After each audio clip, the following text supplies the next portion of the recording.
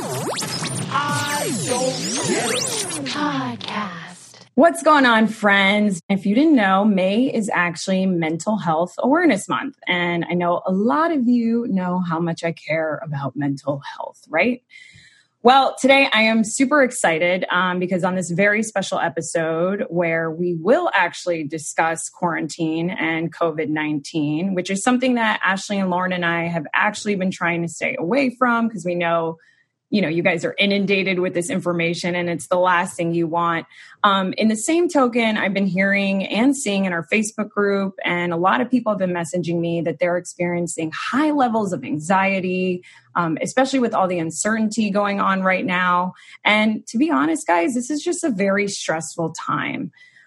So I wanted to take this episode and talk to two people, two friends that I have that are doing incredible work when it comes to studying and talking about digital wellness, our relationship with technology, how to build healthy habits.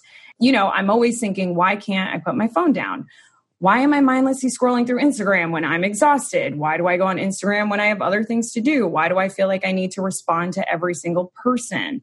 When it comes to quarantine, I think I've shared with you guys that I am highly productive. And so I've been able to get a lot of stuff done. But just answering questions like, is it okay if I do nothing all day? Should I be being productive? What if I don't want to Zoom with my friends? That's me. Maybe you're feeling something different. Maybe you're feeling anxiety and isolation. Maybe this isolation has turned into loneliness and you feel trapped. And the list just goes on and on. So like I mentioned, I have two very exciting guests, people that I respect, Mark Weinstein and Tommy Sobel. I'll explain who they are when I introduce them. But like I mentioned, I'm just fascinated with the work that they've done on their podcasts and communities that they've built when it comes to building healthy habits with technology and social media and just all around exploration of the self. You guys know I love this stuff. So again, this conversation may be a little all over the place as far as wellness goes, but it's obviously a very broad subject. So here we go. Yay, May, Mental Health Awareness Month.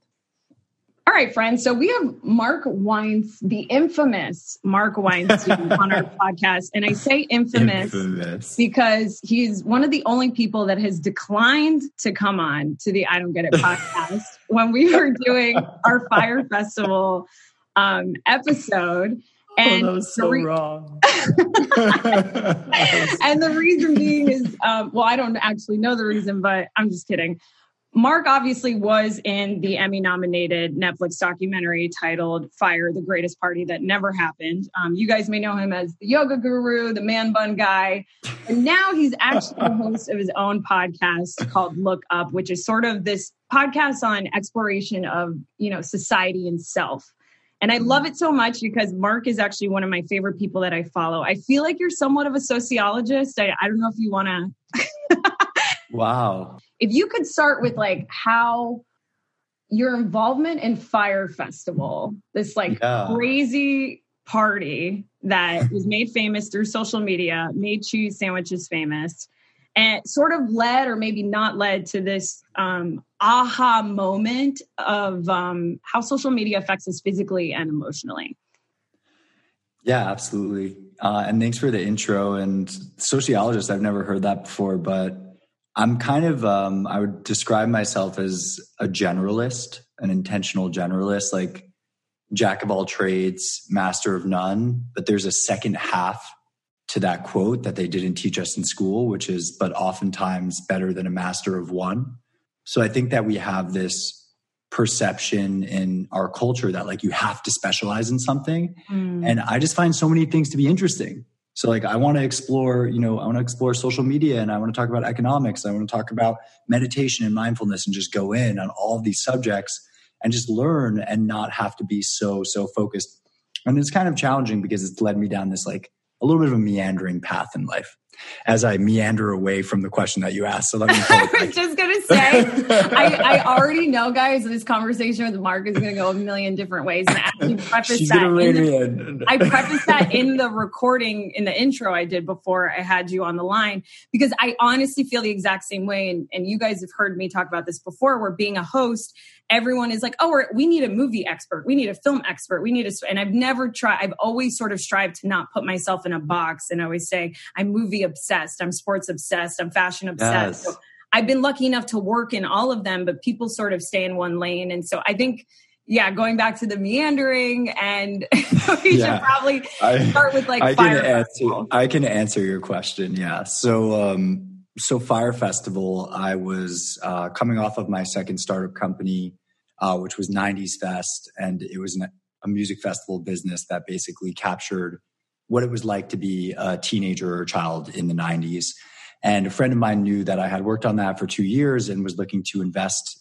His fund was going to invest in Fire Festival. And so I got introduced to Billy. This was March, middle of March 2017. So it's over 3 years now. And the idea was, hey, we need some help with logistics. You understand building music festivals. You've done this before. The festival is about a month and a half away. Can you join up and come down to the Bahamas and help us? So I lived in Exumas for 4 weeks. And it's funny because the documentary calls me a festival consultant. Yeah. And I've had young kids reach out and people be like, how do I become a festival consultant? That sounds like the best job ever. And I'm like, is that a job? It sounds like a Chiron that would be on The Bachelor, exactly. And that's kind of what it was. It is totally not what I do in any way, shape, or form. I mean, I've done business consulting, and that's kind of what I was brought on to do. But to your point on social media, because that's what we're here to discuss. So Fire, as you know, was this festival that was launched on the back of this incredible advertising campaign, in the sense that it captured the attention of a really large population, enough to sell out a music festival in its first installment, which is a very challenging feat for a music festival operator. They obviously threw a lot of money behind that video and paid a lot of extremely famous people. And, it sold a dream, and the dream didn't exist. I don't have anything against marketing, your product in a way that makes it look sexy or flashy or exciting, but you need to at least be able to back it up somewhat with operations and with product. And like a real house, not like a tent. Yeah, exactly. If you have images of like the inside of a log cabin with a view of the beach for 3 people, but then you put them in a tent and you don't tell them that they're going to be in a tent, that's a huge issue. And so, I was hyper focused on production and logistics, like some other people that were brought on in the 11th hour, to try to make some kind of event happen. And of course, you can watch the documentary to see what did happen, in fact. And after the festival was all said and done, I moved into this place of reflection, because I was kind of, I was like, wow, what the fuck just happened? Like, pardon my French, 4 weeks on this island, beautiful backgrounds and scenery, working in the end 20 hours to 24-hour shifts, trying to get this thing to actually happen, sleepless nights, tons of people involved, meeting incredible people, meeting really challenged people, and just like needed to process. So stayed after the event for a week on the island and worked with the government to try to sort out how to get people paid, how to get them their house keys back, the cars back to the rental stores, etc. And after that, it was kind of, I was on pause. 90s Fest we were finalizing our sale of 90s Fest, and I was kind of figuring out what I wanted to do next. So I was taking time to reflect on all of these things that happened. And I wrote this piece in like August of 2017, which was basically about how, asking, was Fire Festival just a microcosm or just a representation of what we all do on social media? And of course, at this time, I hadn't realized there was this, financial fraud involved, or at least the extent of it. Mm-hmm. So I asked, are we all a little bit like Billy in our feeds? And, being the kind of, having my nature to like really look at myself and oftentimes critically. And so part of the piece was also evaluating my social media presence while I was working on the island, because I probably posted 3 times. And at that time I had like a couple hundred followers. It was just like my close friends. But even so, it was like, what is this image that I'm trying to project of myself to even my friends and those around me? And it was images of like beautiful beach scenery and me hanging out on a porch overlooking a crystal blue ocean, and comments like, you know, view from the office could be worse, which we see a ton of now. And it was worse. And it was so much worse because I was stressed. I was freaking out. I wasn't sleeping. I was going crazy. Yeah. But my public facing, you know, Instagram profile was like, look at me. Life is amazing. Yeah. And so I was reflecting on that. And, you know, my assessment at that time was that we need more honesty on social media, and we need more vulnerability, and we need more openness on social media, because the challenges that social media creates are exaggerations of problems that we all face as humans already, which is jealousy and comparison. FOMO is an interesting one, fear of missing out, and fear being false expectations appearing real, false expectations appearing real. And so it's like we all struggle with this in regular life, and then social media just kind of amplifies it to the next level. And so we sit there and we end up comparing ourselves to everyone else's avatar. And for young women out there and young men, as kind of men are held to a higher standard for the way that we look as well. You know, literally comparing themselves to someone's avatar, in that with tools that are available to us in social media today, we can manipulate the way that we look. And many of us do. And, you know, many have to for their work, frankly. But then, you know, for the man or woman sitting at home that's not feeling confident in his or her body, to then go online and see someone that's completely photoshopped and completely edited, it leads to an exaggeration of already, you know, emotions of feeling of lack of self-worth and whatnot. Yeah. And this is like, I've done a lot of research on loneliness, obviously being in the Heartbroken Anonymous, you know, having Heartbroken Anonymous. And I think sorry? No, it's been great to follow along. Oh, thanks. Yeah. And what's crazy is that, like, when you see a group of people having fun and you're not with them, you know, think of that feeling of when you're sitting at a middle school or high school, and you guys know exactly what I mean. This sort of like sparks this shame that you have about, you know, the way that you feel, and you don't want to share it with anyone because you don't want to be labeled as an outcast. But the paradox of loneliness is that you're sort of feeling this feeling and you're ashamed about it, and you're not reaching out to the antidote of loneliness, which is social and real human connection, which is why we'll have Tommy on to talk more about that later.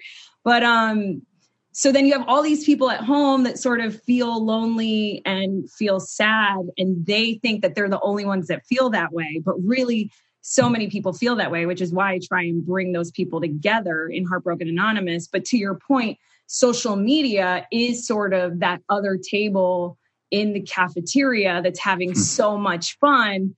But like you were saying, half of it isn't even real. So it's just crazy. Do you think, before I called you, I was talking about like how I just think it's so annoying how when I'm exhausted, I'm still scrolling on Instagram on my phone. When I have stuff to do, I find myself reaching for my phone, going on social media. Do you think social media like is addicting, Mark? Yeah, 100%. And there's science to back that up. You know, social media is literally created in order to capture as much of our attention as it possibly can. And that's based upon the financial model for social media companies like Facebook and Instagram, which is owned by Facebook, is advertising. And so the more eyeballs that you have for longer, the more ad dollars you can generate. And what the algorithm, which is just this computer program that they create to evaluate each and every one of us, is trained to do, is to hit us with content that will keep us coming back. And what happens is that the content that tends to keep us coming back is content that taps into our lizard brain, basically, like the What's kind of lizard lower, brain? like the part of us that is, another way to describe it is like fight or flight. Or I think Tommy will probably talk about this, but I think it's the limbic brain versus the neocortex. So like the part of your brain that is literally programmed to figure out when you need to defend yourself and when you need to run. And so when they tap into that part of our brain, they're tapping into emotions like jealousy, like anger, like fear. And these emotions have a tendency to keep us at an elevated state of awareness, heightened state of awareness. You know, your pupils will dilate, your breath will shorten. Like imagine the feeling that you get if you're afraid, right? That's what happens. You feel your heart beat faster. Yeah. This is actually what's happening to your physiology when you get into a social media kind of binge and you're scrolling through.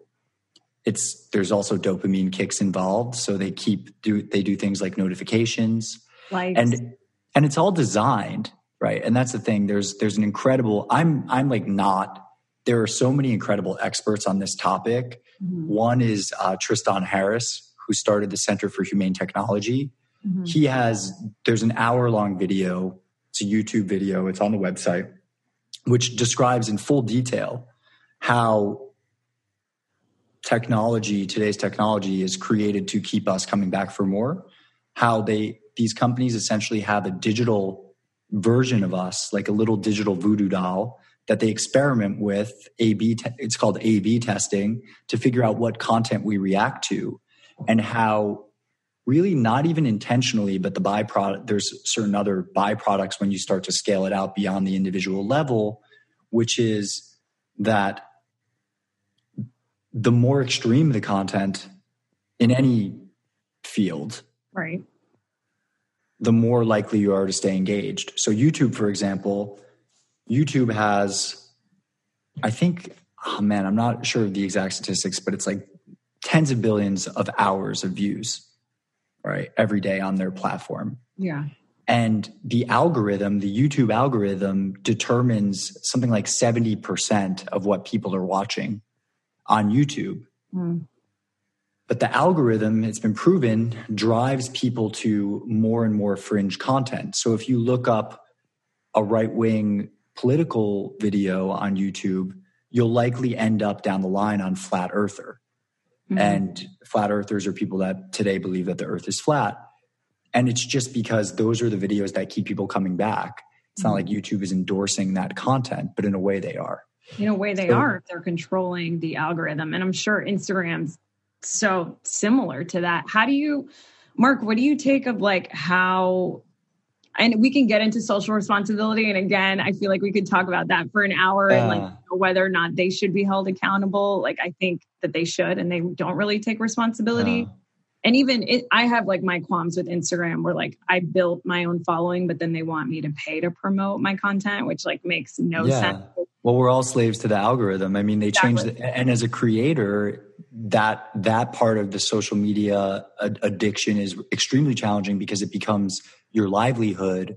And I mean, how hard is it as a creator to be going from, you have 5,000 views on average for your video, and then one day you wake up and all of a sudden your content's getting 500 views.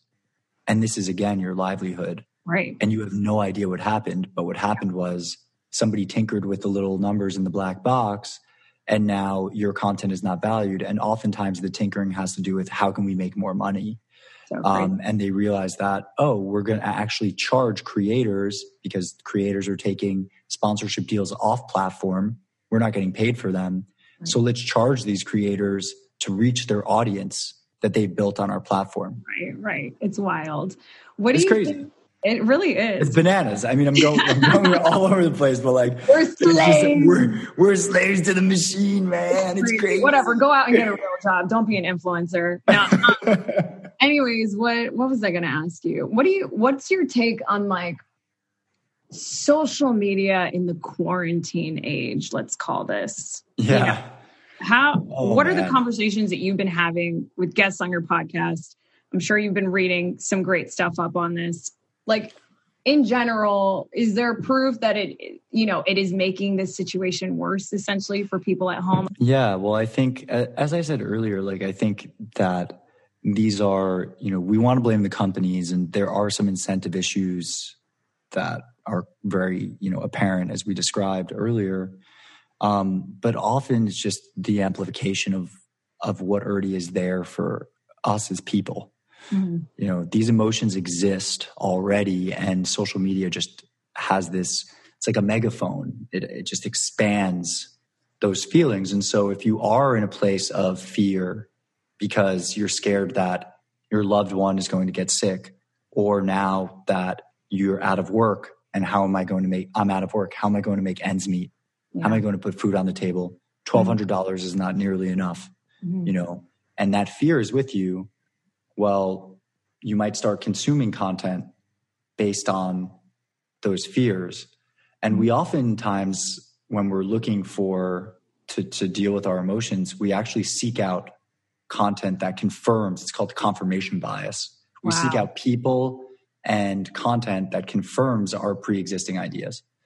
And so that is so accurate, Mark, because I feel like I've been trying to stay away from the news. I actually don't really follow it. Sorry, guys. But a lot of my friends are. And so when they tell me things and I'm sort of like, yes, but we don't know yet, there's still a lot of uncertainty that could change tomorrow. I'm finding that those friends are sending me links to articles, that are like, see, look, or now we're going to be at home till July, or it's going to come back in October. Yeah. And now, like, what's just so fascinating about this situation to me, and this is not at the human level, like at the individual person level, but as I described with YouTube and kind of how content gets more and more fringed, everything gets more and more politicized. So now we have this virus, and it's gotten completely politicized, which is, if I believe in freedom and I believe in free markets, then let's get back to work. And like, don't tread on me, government. You can't tell me what to do to go into quarantine. And then you have people on the left that are like, I can't believe how irresponsible you are. And it's just this, like, take a deep breath. Just realize, I think it's so important now more than ever for us to realize, like, our shared humanity. I think that people that are protesting right now to get out, they're afraid for their livelihood. Yeah. Excuse me. They want to be able to, to take care of their family and put food on the table, just as the people that are staying home and quarantining and want to be told, the virus has been taken care of and we stomped the curb and want to stay in until they see that. They want to protect their health. And so, it's our shared humanity that I think is going to bring us together. But what happens when we have these news events and this 24/7 news cycle, there's constant information that's flowing to us. And oftentimes we live in what are called like social media bubbles. We're actually only seeing content that reinforces what we already think. Yeah. So if we're afraid of the economy, then we're going to keep getting content sent to us that says the economy is collapsing. The economy is collapsing. Unemployment. Disney's, losing billions. Yeah. Yeah. And that's very real. But this the politics of it all, the divisive nature of it all is also exacerbated by social media. And unfortunately, the politics plays to our kind of baser emotions like fear and anger. Yeah. Those seem to get people coming back. You recently shared a post that was like your 5 digital wellness tips. And I was hoping you could impart those on us. 2 simple acts that you can do to reduce your dependence on social media in particular, but also your just technology in general, is to create time in the day in which you do not have access to your phone. It remains to be one of the few ways that clearly, stop you from connecting with the device and in a way that's not healthy. It reminds me of, I was born in 1990, and it's so funny looking back. Like, I never thought that I would ever say that I missed like the AOL dial-up tone or like any of these things. But my parents, essentially we had healthier habits. You're like, maybe not. No, I'm thinking of the noises. It's like the crunchy noise that came out with the dial-up. I was like, Mom, modem. I'm on the phone. It was like, yeah, exactly, in your ears. Always when I was on the phone with a boy too, my mom would like just she'd come on, of course. But then anyway, you were the one doing it because you were on AIM and you were up all hours of the night. There you go. But what was your screen name? Actually, what's fun? My screen name was Short Stuff 2N, and I still like. Nice. What was I going to say? But Mark, we had computer time. You know what I'm saying? Like my parents like set away, and I wanted to be outside. I wanted to swim in our pool. And then there was computer time. Yeah. Computer time. Is that essentially what you're saying? Habit number one is? Yeah, essentially. Well, it's kind of the opposite. Habit number one is anti-computer time. Okay. So it's, where I think we can make a really big impact on our days. And there is another habit actually that is computer time. So I'll go there after this. But the times that we can have the greatest impact on our days is first thing when we wake up and the last thing before we go to bed, because we know that sleep is, and more research continues to come out on this, that sleep is extremely important in terms of building health, mental health, emotional health, physical health, all these things. And so we have to build digital health as well. And so keeping our phone on and next to the bed and having it be the last thing that we see before we go to sleep is actually providing us with a worse sleeping experience. Oftentimes it makes it harder to fall asleep. And part of that has to do with the blue light that you're getting from your phone or your other device, your computer. Mm-hmm. And so what I recommend is before you go to bed, I try to keep my electronics out of my bedroom. I try to keep my computer out of my bedroom and my phone. Of course, sometimes you want to binge watch a little Netflix before bed. Okay, I get it. Mm-hmm. If you can do that outside, and then you make your room like a little phone-free sanctuary. So before bed, for 30 minutes to an hour, you take the opportunity to do something that's not on your phone. That can be journaling. That can be reading a book. That could even be taking a shower or a warm bath. So then, since you don't have your phone in your room before you go to bed, the next best thing to do is not have your phone on you when you wake up. It's already not in your room. But Mark, how am I going to wake up? I wake up to my phone alarm. Mm. Well, you can go on Amazon.com and you can purchase a old school digital alarm clock for like $10 now, or even an analog one. Mm. Set the time to wake you up. And the best description that I've heard of this is if you woke up in the morning and you had 15 of your friends walk directly into your room with all of their questions, all of their energy, all of their interest, just right on top of you, would that be a positive experience for you on a daily basis to wake up with your friends surrounding your bed?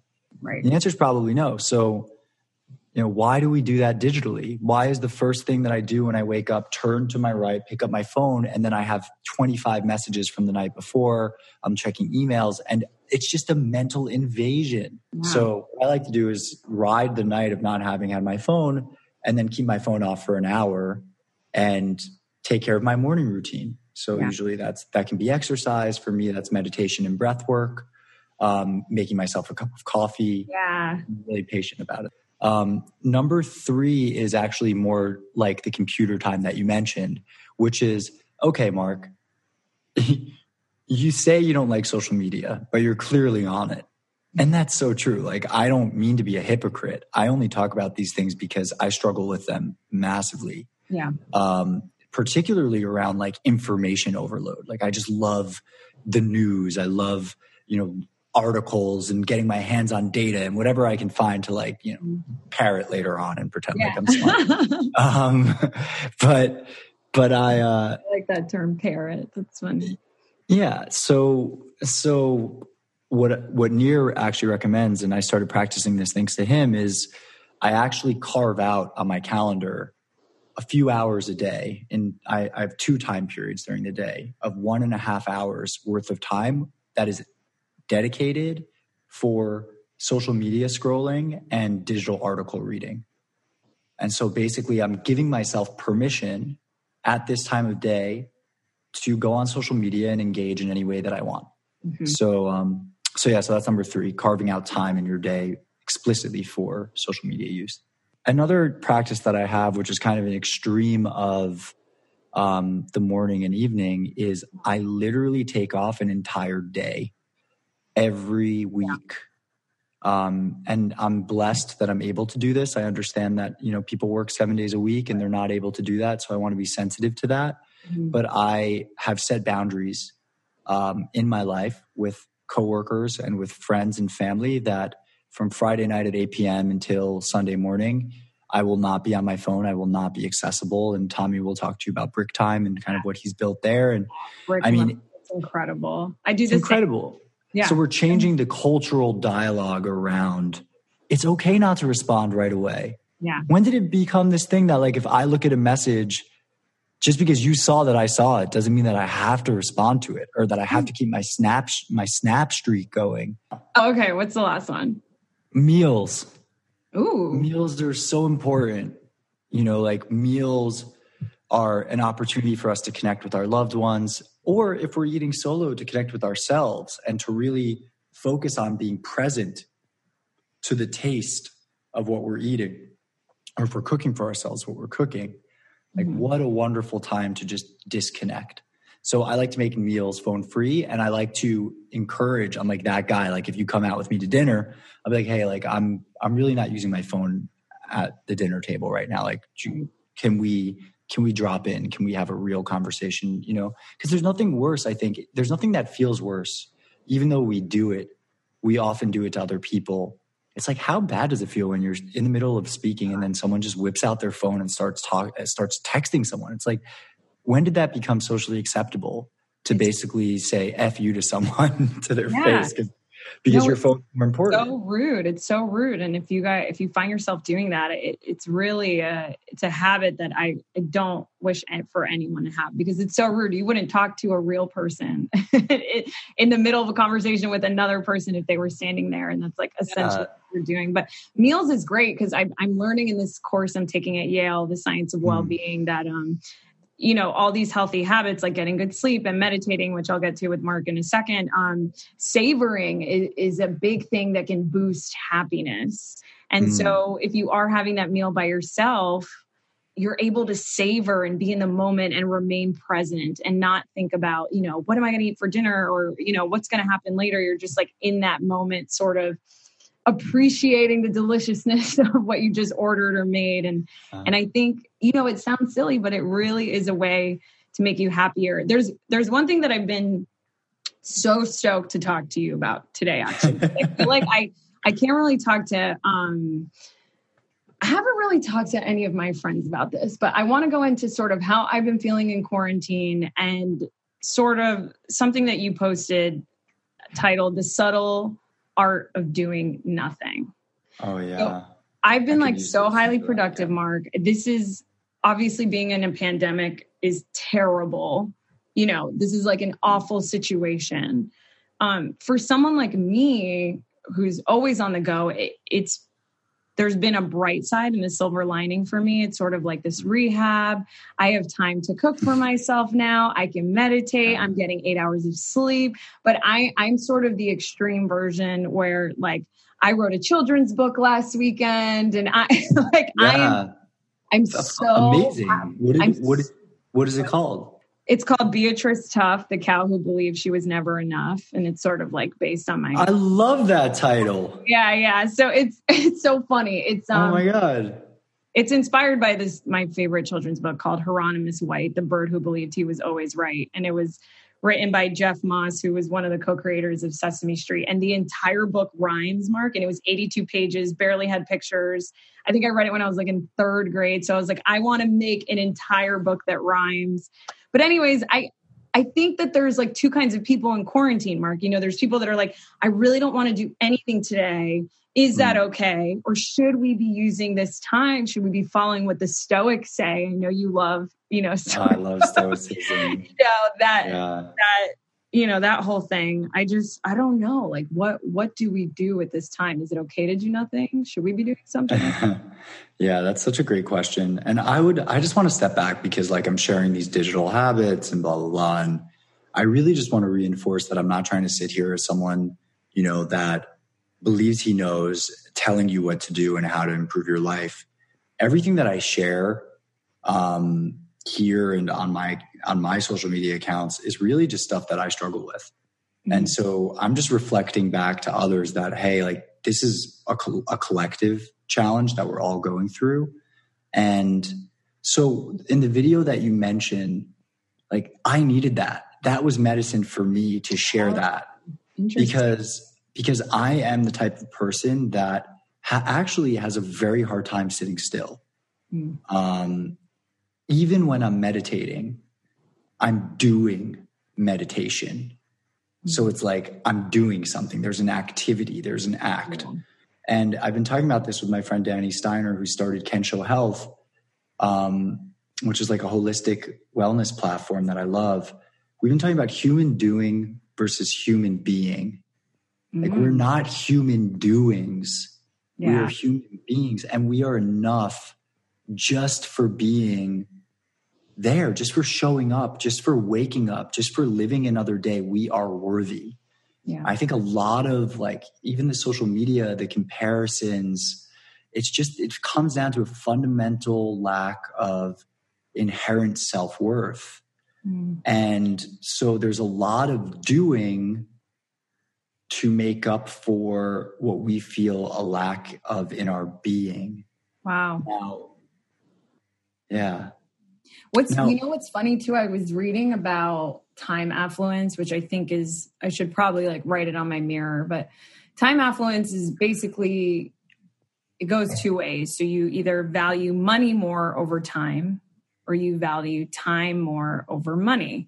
And so this has sort of always been my qualm as a freelancer. It's like, do I take this extra job on my day off? My Monday, I don't have any jobs. So do I make more money Monday, or do I just relax? I feel like we've been programmed to sort of work really hard and make all this money. But really what's going to make us happier is to have free time to do nothing, to not book like a podcast or whatever it is, and to just like have that time to do whatever you want in that moment. Oh my God, you have no idea how much that's resonating with me right now. Yeah, I'll send you stuff on time affluence. It's fascinating because people either feel two ways about it. There's this kind of like classic, I think it might be the Dalai Lama or someone that talks about how in the West, we trade our youth and our health for money. So we put all of our time and effort and energy into our work, and we ignore our health, our mental health, our emotional health, right now our digital health, physical health slides. And, then we get to this place where we've made all of this money, and then what do we do with it? Exactly. We spend it all on healthcare. That's what a paradox. Yeah, it's crazy. So we make all this money, we sacrifice our health, and then we end up spending the money to heal because there's all these chronic diseases and whatnot in our culture. You wrote a really funny blog. I was like laughing, called Creativity and Discipline. Yeah. How you sort of wanted to sit down and write every week for an hour. And then you wanted to write about Burning Man, but then you saw a post about it on Instagram. And you're like, this is so cringe. I'm not going to write about this. But that into 2 minutes you're writing and then you're checking your phone, and then you're like, well, does this need to be consistent? Do I really need to be doing this? Yeah. You know what I mean? It's like, is there any even right answer to like being productive during this time? I'm wary of people that have the answers. I've been reading a lot about mind wandering, and there was like this incredible study done by researchers, Killingsworth and Gilbert. And so they sort of handed all these people like a pager and asked them at different points of the day what they were thinking about. And it turns out that I think 46.9% of the time we're not thinking about the task at hand and what we're doing. We're mind wandering. And it's crazy because, and not to get like neuroscience-y, but if we could like throw it in now, it's like when you're doing a task at hand and all of a sudden, whatever it is, you're cleaning out your closet. When you stop thinking about cleaning out your closet, your mind just doesn't go dark. It sets off this default system in your brain that starts either thinking about the past, what someone said to you this morning, or the future, like, what am I going to have for dinner later? And it's like this. I'm constantly planning my next meal. Yeah, but I'm like planning my like Sunday night meals. But I just feel like I just found this to be such an incredible achievement, like a cognitive achievement, that we can do that. We're actually one of the only species in the world that can sort of get out of our heads and think of something else. But what sucks is that this, like, it's also an annoying feature of the brain, right? Because you can't just be in the moment, which is going to bring you the most happiness, which is going to make you be present. And one of the ways that we can sort of circumvent this like mind wandering is through meditation. So can you sort of maybe for people who have like never tried to meditate, like what say you, Mark? Like how do people sort of get into that sort of thing? Yeah, that's a great question. Really, there's a bunch of different ways to do it, but it's really just the practice of sitting still and being present with yourself.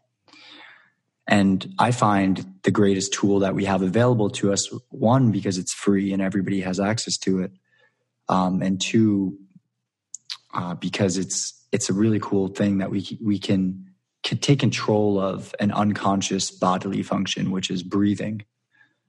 We have our breath as a tool. So you can meditate simply by following your breath and counting. So you can inhale and you can exhale. You can inhale. You can exhale.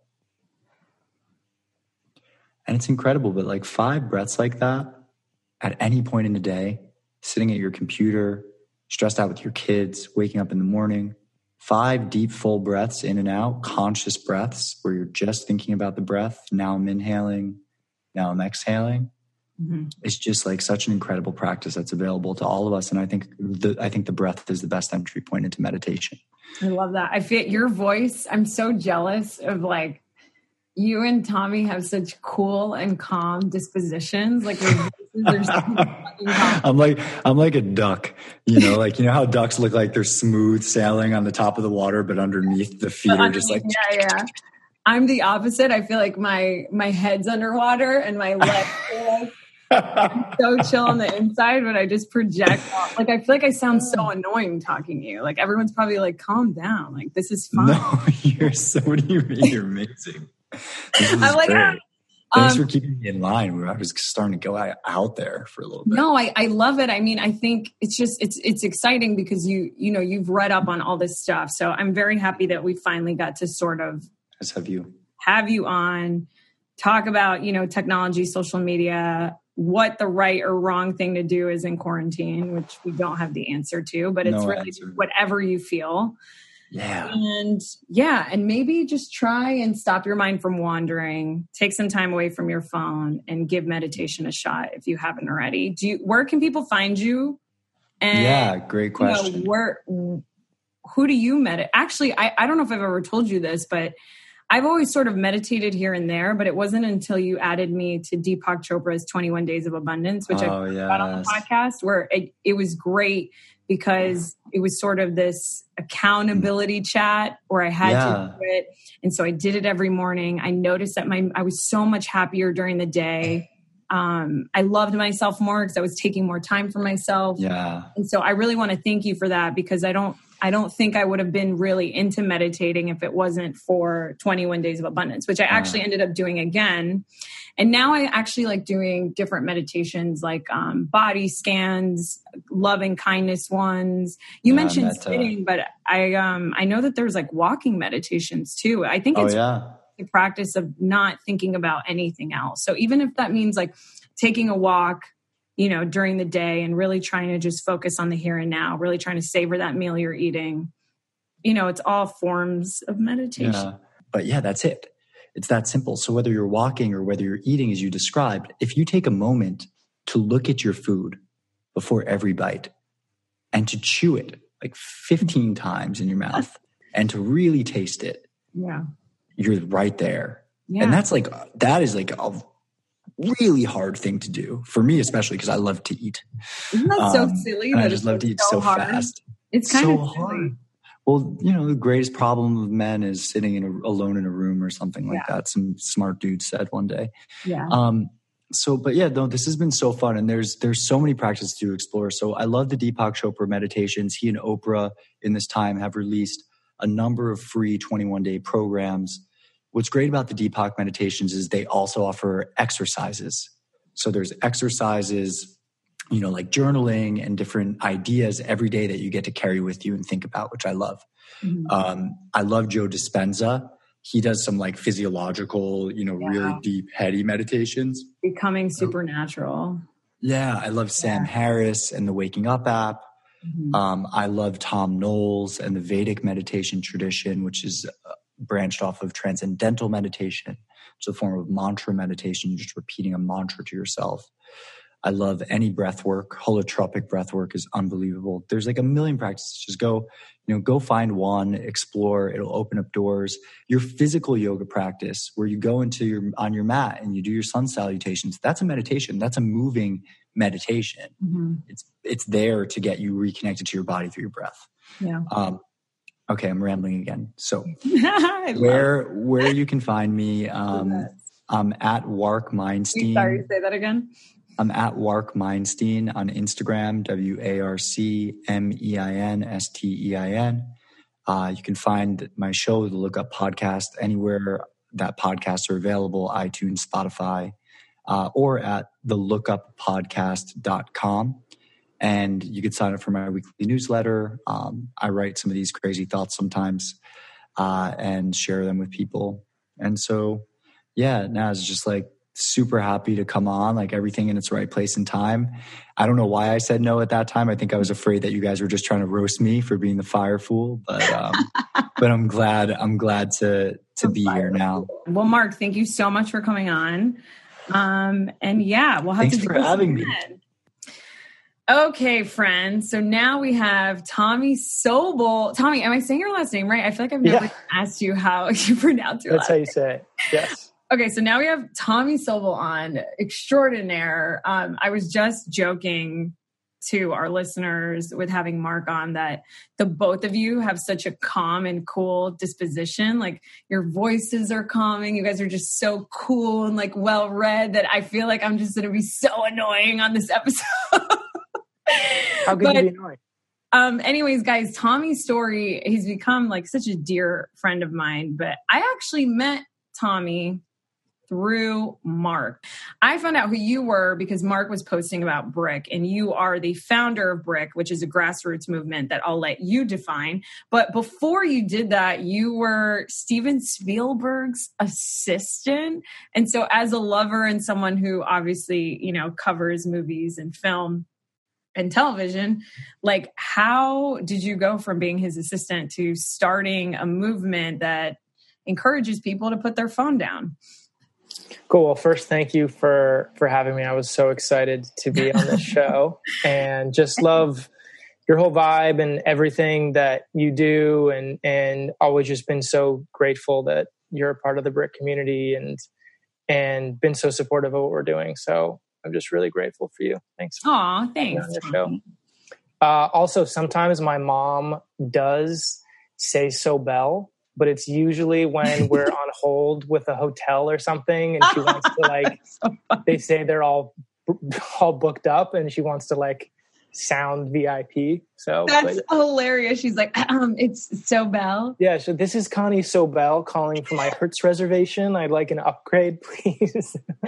Wait, Connie sounds amazing. My dad, we would go on road trips as kids all the time, and I would get so mad at him because we're from Florida, so we'd drive through the South and he'd all of a sudden sound, and we also lived in Mobile, Alabama for a little. That's a story for another day. But he would sort of sound like how the people would sound in the city we were in. And I'm like, Dad, what are you doing? We don't talk like that. I love it. I think my accent changes based on my friends a little bit too. Like when I'm with my surfer friends, I have a little bit more of that. And yeah. When I'm with my Beverly Hills friends, we talk about El Trem, we can maybe cut this out. It's a great late night sandwich spot. Like after you go to Truesdale, you would go to El Trim. I'll have to check it out. So yeah, tell us about your journey. Yeah. So, I was Steven Spielberg's assistant for a few years, and then he promoted me to a new position as the junior executive in the digital department, this new department that was going to explore what do we do in podcasts and VR and Facebook and Snapchat and Instagram. And because of this position, this job, I had to spend a ton of time. I had to do a ton of work on my phone. And it got to the point that I realized it was having a negative effect on my mental health and my lifestyle. And I was checking my phone first thing in the morning and last thing at night, and was even waking up in the middle of the night to check it for no reason. And it was just making me anxious and irritable. And I knew that no matter how hard I tried, I just couldn't keep up with everything. I couldn't catch up. And so that was the bad news. The good news is I have a background in neuroscience, and I spent 6 years working on this long gestating project with these researchers at Duke University and UCLA. And I learned through that process the dynamics of behavior change and how habits worked and habit reformation. And so I started applying those, what I knew to myself, to my own behaviors, and it started working. And so I started sharing that with a couple friends, and it started working for them. And so I came up with this initial concept of brick, which was, can you turn your phone into a brick for an hour a day and do something meaningful to you in the real world? Can you just do this one rudimentary practice that's basically you establishing control over your device and building confidence with that? And people really were resonating with that. And it kind of turned into this community of people who benefited from it. And so, that was the beginning of Brick as a community. And that was about 2.5 years ago. I ended up leaving the film industry in October of 2017 because Brick just really seemed like it was picking up speed and it was happening. And even back then, I feel like people didn't really grasp, or the average person didn't grasp the issue. I think that back then, when I was telling people, hey, I'm going to leave this job that I've been working to get towards for the last decade. Yeah. I'm going to leave this industry in this incredible position that I feel like a lot of people would die for, to start a phone-free company, to start a phone-free business. And everyone's like, wow, that's a really interesting idea. But like, good luck, man. Yeah. Like, everybody loves their phones. Social media is cool. Yeah. And it's only in the last year or so that I feel like there has been this sea change where people have started to realize that like what I was realizing, that it does have a mental health consequence, and this obligation of being always on, that burnout is real, and it's not a meaningful life that we live through screens, or at least the way that we were using screens at the time.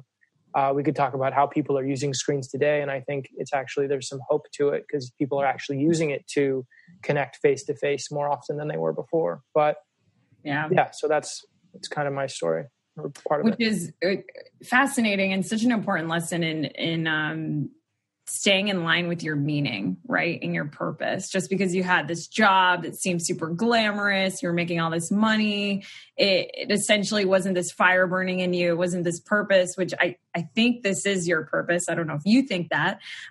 So I think that's an important takeaway. But I wanted to ask, like, why brick? Why like a red square? How did that come into fruition? Like, were you thinking of like the third little piggy? And I think you lived in a brick house, the third one. I mean, I don't know if you're familiar with this, but when your phone breaks, like when you update your software and there's an issue with it, they say your phone turns into a brick. So like a phone being bricked is a technical term. And so we're just playing around with that, where we're saying, turn your phone off, make it defunct, turn it into a immobile object that serves no purpose other than, just make it sit there like a brick would, instead of this supercomputer, this device that's controlling our lives. I mean, that's at its surface, but Yeah, it's really interesting. The concept, I was searching for what I wanted to do next. And I knew that I had compulsions to overuse my phone, and I knew that it was a problem. And I wanted to figure out how I could take my background in neuroscience and my social media addiction and maybe find the solution for myself and see where it goes. And I was just meditating on it classically, and the name Brick just kind of came to me. That's amazing. Well, I love it. What is Brick? We say that Brick is a grassroots movement for people who are dissatisfied with their relationship to screens and social media and are looking to spend more time living meaningfully in the real world. We have that daily challenge to our community to turn your phone into a brick for an hour a day and do something that's meaningful to you. And then we, for the past 2 years, have been throwing phone-free events and retreats. I also am now a digital wellness coach and speaker. And so I developed this 3-step program. It's a technique basically that helps you break your bad phone habits, feel freedom from your phone, and have more time in your day. And this is just, it's so revolutionary, guys. And to start off with events, Tommy has multiple different kinds of events. One specifically that is my favorite is called InstaChoir. So InstaChoir is a specific one where you sort of go and learn this song in one day. It's just one song and you learn it in the company of strangers. And you guys know I love when like strangers connect, obviously, because Heartbroken is very similar. But essentially we were learning this song. I think it was all night long. I went to the one that was all night long and just singing, spending an hour that we would have otherwise spent on our phones. And Tommy, just like the cool factor is just through the roof because you put your phone in like this like old Disney VHS sort of thing. It's like a very, I hate when people use the word millennial, but I feel like it is very like millennial tailored. It's just so cool. And so this singing instructor sort of taught us this song in a day and like, split the group in half. And it was so, I felt like I was releasing chemicals and endorphins. And I know that you have the background in neuroscience. So if you can sort of explain how we can get those like rushes without being on our phone. Yeah, I love that question. Yeah, the cool thing about InstaChoir, there's studies that show that group singing actually boosts oxytocin, which is the group bonding neurochemical. It's this pleasure chemical that's released during childbirth or when you're making out or when you hug someone deeply. It's this very powerful neurochemical that we all need, that we all strive for. So group singing actually boosts that faster than anything else. Wow. And so that's what's so great, because at our InstaChoirs, we've got like 70 people that don't know each other. And all you do is you sing together and you're getting out of your comfort zone. Maybe you don't think you have a good voice, but you're just cranking it out. And it's like, I don't care. That's a really powerful bonding experience. And you basically feel high afterwards. You really do. What's amazing is that I came to you sort of in a time in my life where a lot of like my jobs were popping off and like I have like different jobs. So I'm constantly getting emails and I'm sort of on the clock, if you will, all the time. So this was like this haven. I was like, wow, I can go and just put my phone away and be around other people that think it's cool to put their phone away and like actually have a really good time. So when I went to one of your events, I was just so enthralled and I thought like what you were doing is so powerful and like revolutionary, and I'm so happy we met. So events is just like one little part of it. And you've taken it even further. And now you're doing workshops and you actually have digital coaching one-on-one, which I think is great. I talked to Mark a little bit about, is social media addicting? Is our phones addicting? I think the answer is yes. There's a story you shared about this one woman that I would love for you to share because I took one of your workshops, a little bit of it. Yeah. And, I thought that the story was really powerful. How I think it was a girl that spent like hours on her phone. Can you sort of describe that story? Sure. Yeah. So I'd been doing these phone-free events for a couple of years, and I just got this Facebook message from a woman that I didn't know we, for these purposes, I'll call her Jenny. Mm-hmm. And Jenny told me in this message that she was on her phone for 11 hours a day, every day. She was desperate. She didn't know what to do. She wanted to spend less time on it. She knew she had a problem. She had extreme problems in her social life. She hadn't had a job in like 5 years, and she didn't know what to do. So she was asked me for help. And I said, I couldn't guarantee anything, but what I could do was share what had been working for me up until this point and see how it went. And so in the first month, she brought her phone use down from 11 hours a day to 5 hours a day.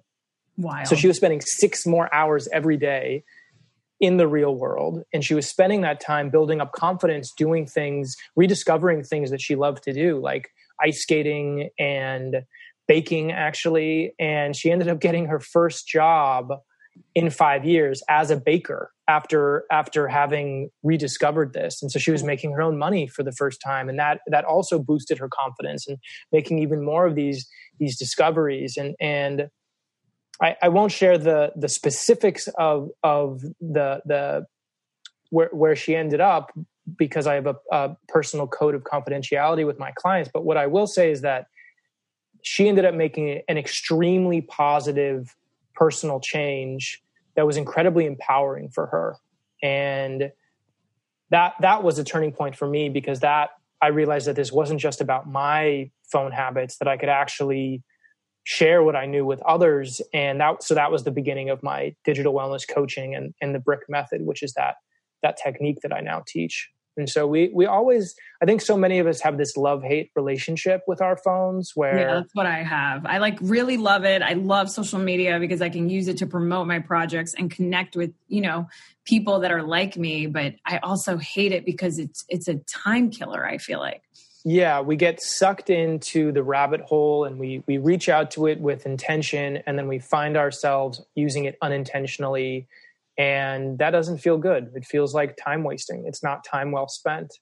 And so we think of it kind of like this nuisance, like this frustrating thing. But in Jenny's case, it can be a lot more than that. I mean, she truly wasn't living up to her potential, and she was allowing herself to be distracted for most of her waking hours through phone use and messaging. And when she was able to break through that, she totally transformed.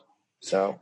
Right. And so with Mark, we sort of talked about like the good and bad sides of social media, but with you, I think we're taking it a step further and talking about the relationship and maybe unhealthy habits we have with our phones. Do you think that people are addicted to their phones? Like, what do the numbers say? What I will, so the DSM, which is where we show diagnosis of all diseases and pathologies, at least psychological diseases, there's no diagnosis for phone addiction or screen addiction. All they've gotten to so far is the WHO, World Health Organization, has designated gaming addiction. But even that is still not in the DSM, which is what all psychologists and psychiatrists use. So it's crazy. So from a clinical level, there is no phone addiction today. But what we do know is that these phones were designed to be addictive. And there's a spectrum, right? Like you can say that something, what is addiction? What would phone addiction look like? And what we do know is that it's the extreme of a bad habit. And so if you have, and to the point where you actually, it is despite negative consequences. Addiction is defined as despite negative consequences, continued use. Mm. So if that's the definition, like absolutely. Yeah. Like, I don't know anybody who, well, I can't say that, but there's definitely a lot of people that I think acknowledge that their phone is not just a tool for productivity or for connection. It can actually distance you from relationships or prevent you from productivity or living a meaningful life. Yeah, I was talking to Mark about, I've been doing a lot of reading and studying up on loneliness, obviously because of Heartbroken Anonymous. And obviously the antidote to loneliness is real human connection. And what people don't, and that doesn't mean like just having a bunch of people around you. That means having a quality conversation and actually engaging and feeling like you're connecting with someone else. That's why when you're around friends, you physically feel your body feel more relaxed. And when you're venting to them and you have this sort of sense of home around them, you know, it's almost like you feel like you're not being judged and whatever. And, you know, the concept of being around strangers creates this space where you feel like you're not being judged. So what's really cool is that at your events, not only are you away from your phone, maybe easing the anxiety, but you're also like building stronger human connection, which is to me extremely important because I feel like there's also an epidemic going on in the world, and that's loneliness. And I feel like you're sort of helping that too. Do you feel like that? Thank you. There's so much evidence that shows that habit change is better together with other people. I think of BRIC as ultimately a habit change community, people that are motivated to improve their habits. And that can be for a bunch of different reasons. It could be because they're lonely. It could be because they feel unproductive, or they're just in a crappy job, or, there's so many reasons, but I definitely think loneliness is a big one. And there's also research with that heavy internet users are 5 times more likely to suffer from loneliness and depression. And heavy internet use is defined as 5 hours a day on screens. And what we're seeing, especially now, I mean, even before the pandemic, I mean, the average American was on their phones 5 hours a day. So the average person was a heavy internet user. But today there was a recent study from this Tubi is this kind of a streaming app. They said that the average American is streaming 8 hours of content a day. So we're all heavy, obese internet users. Obese internet users. And that I haven't seen specific research on how that is directly correlated to people's mental health, but I do know that there's going to be this is just the beginning of this new level of a mental health epidemic due to this physical isolation. And so, it's a bummer that we actually can't bring people together in the real world today, because I think that if people really needed it before, and if they needed it before, they really need it now. Yeah. One thing that you and I have like never talked about actually, or I've never asked you about is, I remember reading last year that New York was trying to pass this law that workplaces wouldn't be allowed to send out, or that it would be illegal to have to answer an email after a certain time. I don't know if it was like 10 o'clock. I don't remember what the time was. Don't quote me on this. But what's interesting is like, I don't know, I've never talked to you about sort of like that need, or that you and I have both worked in the entertainment industry. I still do. So maybe it's this industry. I imagine it's other ones too, but we're sort of like set up in this system where you have to respond right away. And so I think we take that and we do it on Instagram and to DMs and to everything. We have to text back right away. We have to do everything right away. What are your thoughts on that? I think that it's a huge problem, and it's absolutely a problem with the film industry or the entertainment industry. Many creative industries, I mean, even real estate agents, they don't have a 9 to 5. They're just waiting for a text from an interested client, an interested potential home buyer. And so even they don't know when to turn off. So I think more and more now, everyone's living in this 24/7 always on world where everything could feel like a missed opportunity if you're not there and you're not present. And so it's even more essential for these people that don't know when to check out or don't have a clock, a 9 to 5, to set their own practices for themselves, for their own mental health. And I feel like you had another question in there, but the legislation. So in France, I don't know if you know this, but France does have that regulation where you can't check work emails. It's illegal to check work emails after 5 p.m., I believe, or 6 p.m. And France is a little bit more of a homogenous culture. So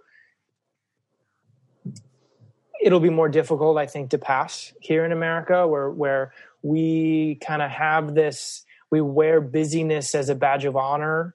Yeah. We kind of sacrifice our time for pleasure. It's like the hustle mentality that is somehow still looked up to. One of the things that we do in the BRIC method, I mean, the first thing that we do actually in the BRIC method is we do some goal setting, and we call it goal digging. It's I don't know if you're familiar with dreamlining that Tim Ferriss kind of popularized, but it's really awesome because, well, dreamlining specifically, you're creating a timeline for your dreams. So in the next year, in the next 12 months, what are the top 3 things that I want to have accomplished?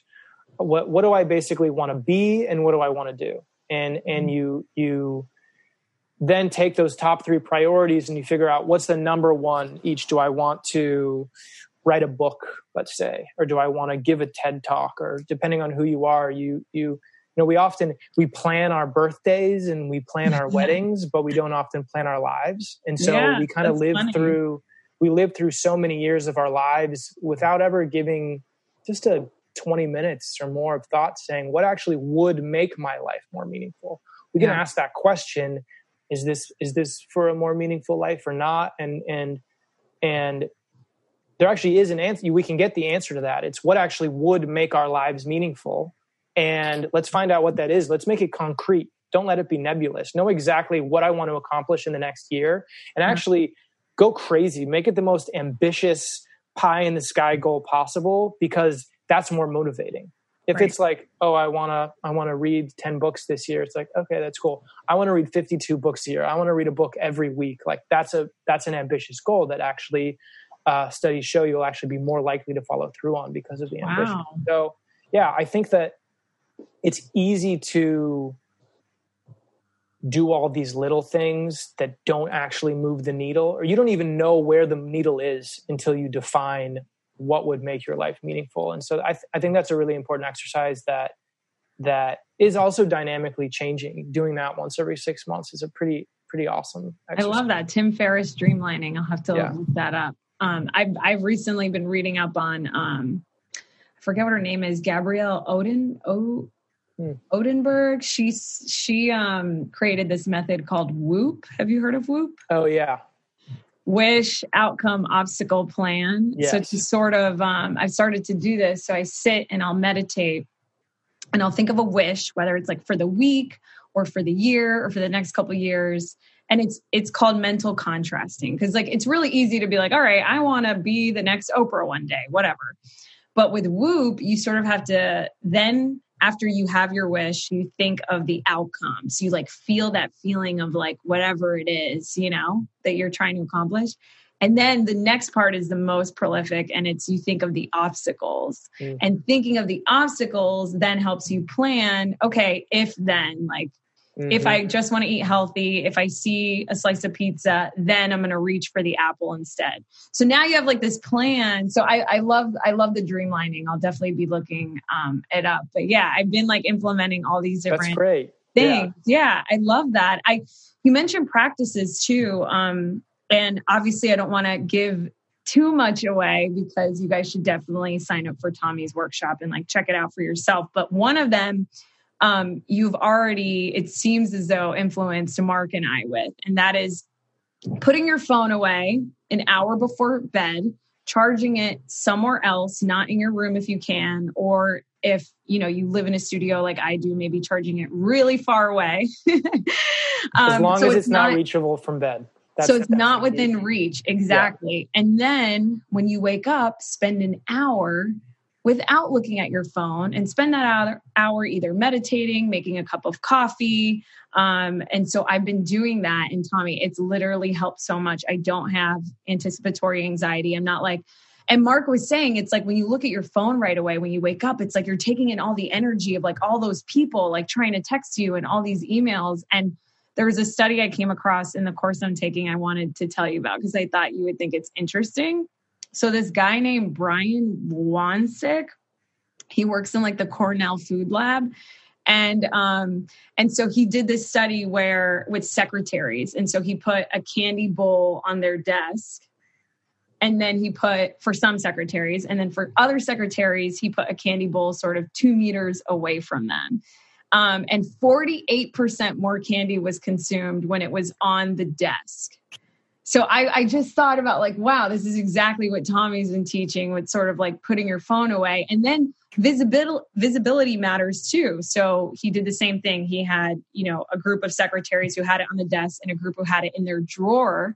And apparently 25% less candy was consumed if it was in the drawer. And I thought that you would find that like fun. I love that. I don't know that study. I'm going to use that. Yeah, you should. I'll send it to you. Yeah. It's so what you're describing in behavioral science, we call that environmental design. So you're actually designing your environment for success or failure.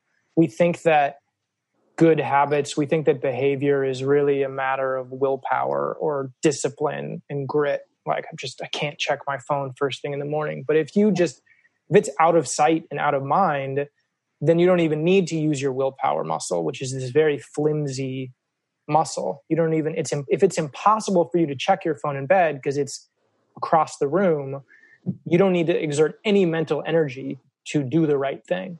And so, that study kind of shows that if you can design your environment to help you use your phone only when you really want to, like I charge it at my desk in the other room, then I'm able to do these things that I want to do. And I'm not as susceptible to my weaknesses of, if my phone's my alarm clock, then, let me just check one thing. And then it's a slippery slope. You can't just check one thing.